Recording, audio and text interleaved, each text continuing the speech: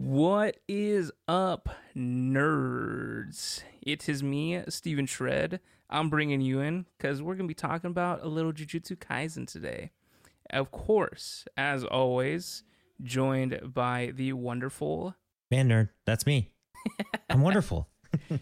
Yeah, that's right, that's right. And we are... Video Nerds. All right. This one's going to be a rough one today. Here we go. We're going to be talking about the Shibuya incident arc for Jujutsu Kaisen Season 2. We did our own episode on the beginning part, the first arc of the season, and we said that we'd be covering this second arc as its own episode. And, man, what a ride the 19 episodes were. What a ride. Cannot. Like, it feels like... Back when Infinity War came out, and people would joke about the whole needing emotional support and therapy after Infinity War kind of thing. It definitely feels like that after watching this arc. But it was every week. Yeah, it's like somebody's like, I'm just gonna hit you a little bit. It's like, okay. But I'm going to hit you again next week. Oh, okay. And then I'm going to hit you a little harder the next week. Okay. Next week, you can have the week off that week. Okay. But the week after that, you're going to hit twice as hard. You're like, oh. And I'm going to kick you. Kick you right in the nuts. Yeah, because it's what it felt like. Like, every time we got a week that didn't have something rough in it, the next week hit us twice as hard. And especially one of the parts in there, I just felt absolutely obliterated. Like, we literally sat here and had to pull up something that was feel good to recover. Every time. It was... And emotional eating. The whole gambit there. we had to get snacks and drinks and everything to make sure that we were in a good place. It was a lot. This arc was very, very heavy. But in that as well, though, some of the best action sequences that we have seen in Jujutsu Kaisen. Aside from one episode, which is very, very highly praised, but I will be 100% honest, it is an unfinished episode. The animators even said only about a third of the work was done. People highly praised it because even the third that's done looks amazing, but it is very noticeably undone. But even that was an insane sequence in the things that we could see. There was some details missing in that episode specifically. I don't know if you felt the same way, where sometimes you just didn't really know what was happening. Oh, it was most of the sequence there. Like, I would be able to focus, and then it's like things are moving. I'm like, I don't know what's going on, but it's... Seems cool as shit. Yeah. Like, they did a very, very good job of kind of doing what Attack on Titan did, where we're going into this season thinking we're watching one thing, and they are about to shake everything we know about this show up to the point where next season is not the same show anymore. And I loved it, but I also hated it. It's very similar to how I felt when I played The Last of Us 2. But you did that to yourself again. I did, because I needed the platinum trophy. After Jujutsu Kaisen. Come on, man. Just torturing myself. But it's the vein of, you understand why certain decisions had to be made. You understand what the writers are doing, but it hurts so much. And you're just like, I'll be okay, but I'm just not okay right now. Yep. Why don't you give us some of your thoughts? I think you pretty much hit all my thoughts. It hurt. It hurt a lot, but I still like it because the show's awesome. Characters are great. The world's great. And sometimes I know I'm going to watch it again because there's certain things that are bad for you that you just do anyway. Yeah. So why don't we get into the ratings before we talk about specifics and spoilers? Okay. Well, you've got me intrigued. Go for it. As much as I hated a lot of things that happened, as much as it hurt, I still got to go D20. I feel like the things that happened and the trauma that this show gave me and the things that happened that I am just not okay about in the following seasons they'll just be a thing. Similar with Attack on Titan. Some of the decisions in Attack on Titan, I was just like, this sucks. Why did that happen? Why is that character gone? But as I look back, I'm like, it's literal anime perfection. Do I think that this is anime perfection yet? No, but I feel like I'm seeing the pieces being moved. So I'm going D20. But will I watch it again? And like again and again or anything like that? No, I'm probably going to rewatch it once in English and then be good. For me, D20. Yep, because it is JJK, man. And the show's good. It didn't fall off. It just changed directions in a very, very dark way. But the way I'm going to rewatch it is, you know, when we get later on, I'm probably going to do like a season 1 all the way up to wherever they're at. Or if they ended it, that's how I'll do it. Fair enough. Plus, Specials was a banger. Yep. Best intro song of the year. 100%. That song is an absolute banger. Like, I'll listen to that outside of the show any day. Oh, yeah. It's so good. It's stuck in my head constantly. Yep. All right. Now, let's get to the juicy portions.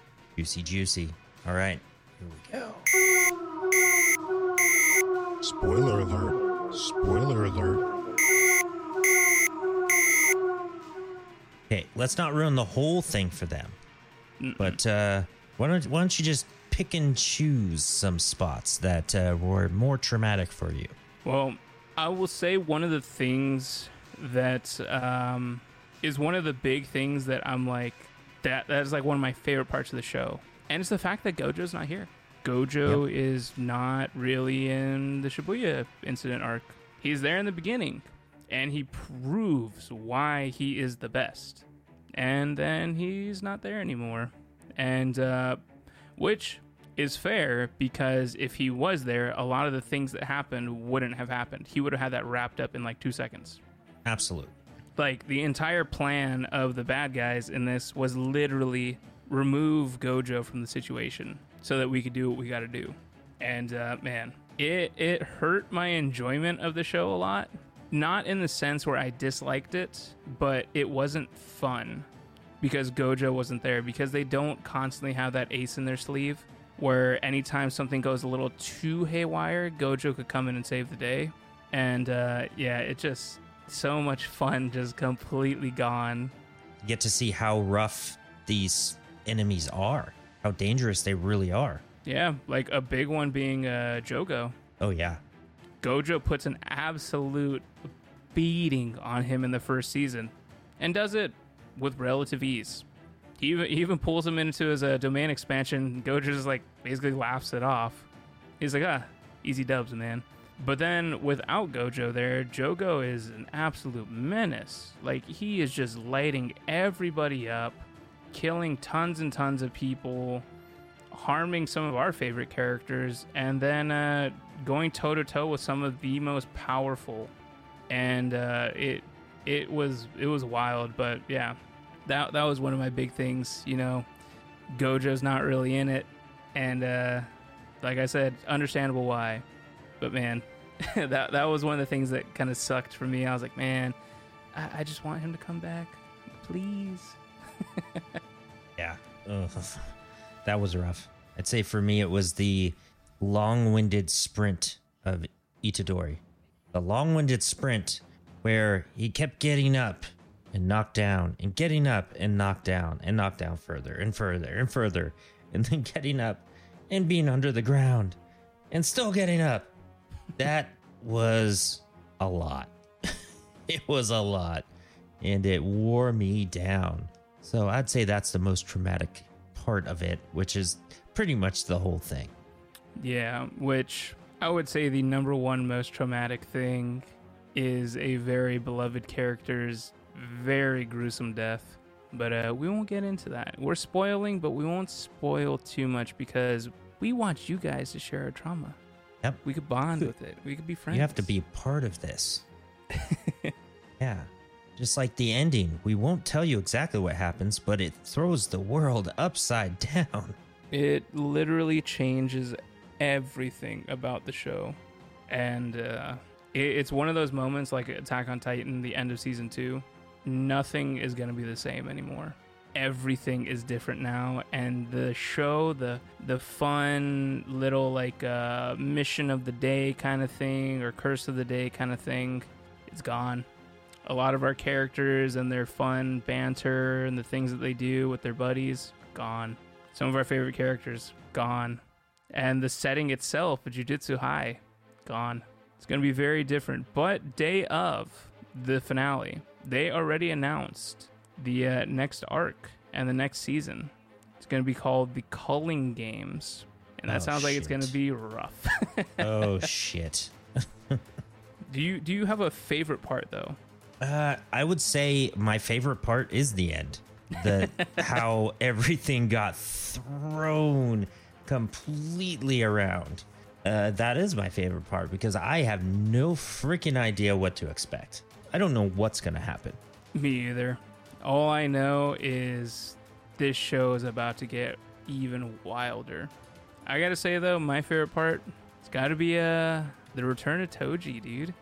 Yeah, so him making his big appearance when they're in the domain expansion and just throwing down like it's nothing. Oh, that was badass. Yeah.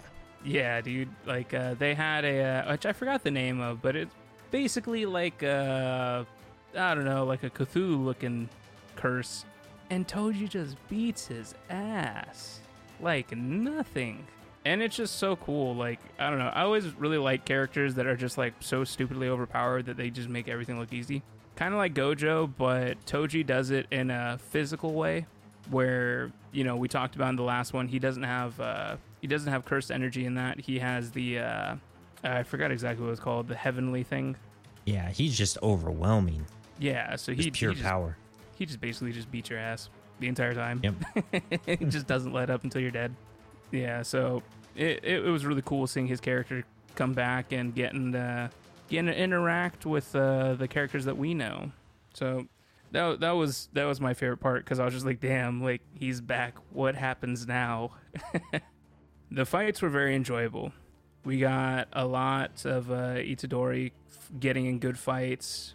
We got Toji fighting. We got a major fight that basically floors the entire area. Mm-hmm. That we won't give away exactly who's involved in that fight, but man. And we get a basically cleaning, like they clean house with like a ton of the characters from season 1. So it's like you go from season 1 thinking, oh man, we're dealing with this guy, they're gonna do something. They're all dead. Like there are so many characters that they're not coming back. Yeah, there's so many characters that are dead and gone, and it is crazy. It's crazy how extreme the stakes are in this show. Because in season 1, nothing too wild happened, and in the movie, nothing too wild happened as far as stakes go. You know, you had the good guys, you have the bad guys, and in the end, even when you think something terrible is about to happen to one of our favorite characters, it doesn't. Season 2, that's out the window. We don't know who lives or dies, and it's terrifying, but it's exciting at the same time. That's a good way to say it. So D20 all the way for me, and yep. We'll see how the Culling Game arc goes. I hate that. I hate that title. So do I. I feel like even more people are going to die. All right. Well, we'll get into Jujutsu Kaisen when it comes back. Probably not for another couple of years. Yeah, but we'll see. Eventually. All right. So in the meantime, share our pain and check it out. Catch up with us. It's up on Crunchyroll. Go check it out. Jujutsu Kaisen. You watch season 1. You watch Jujutsu Kaisen 0, the movie. Then you go into season 2. Have fun and good luck. Yep. Let us know what your favorite characters are and if they survived Shibuya. Yeah. All right. Well, we'll catch you later. See ya.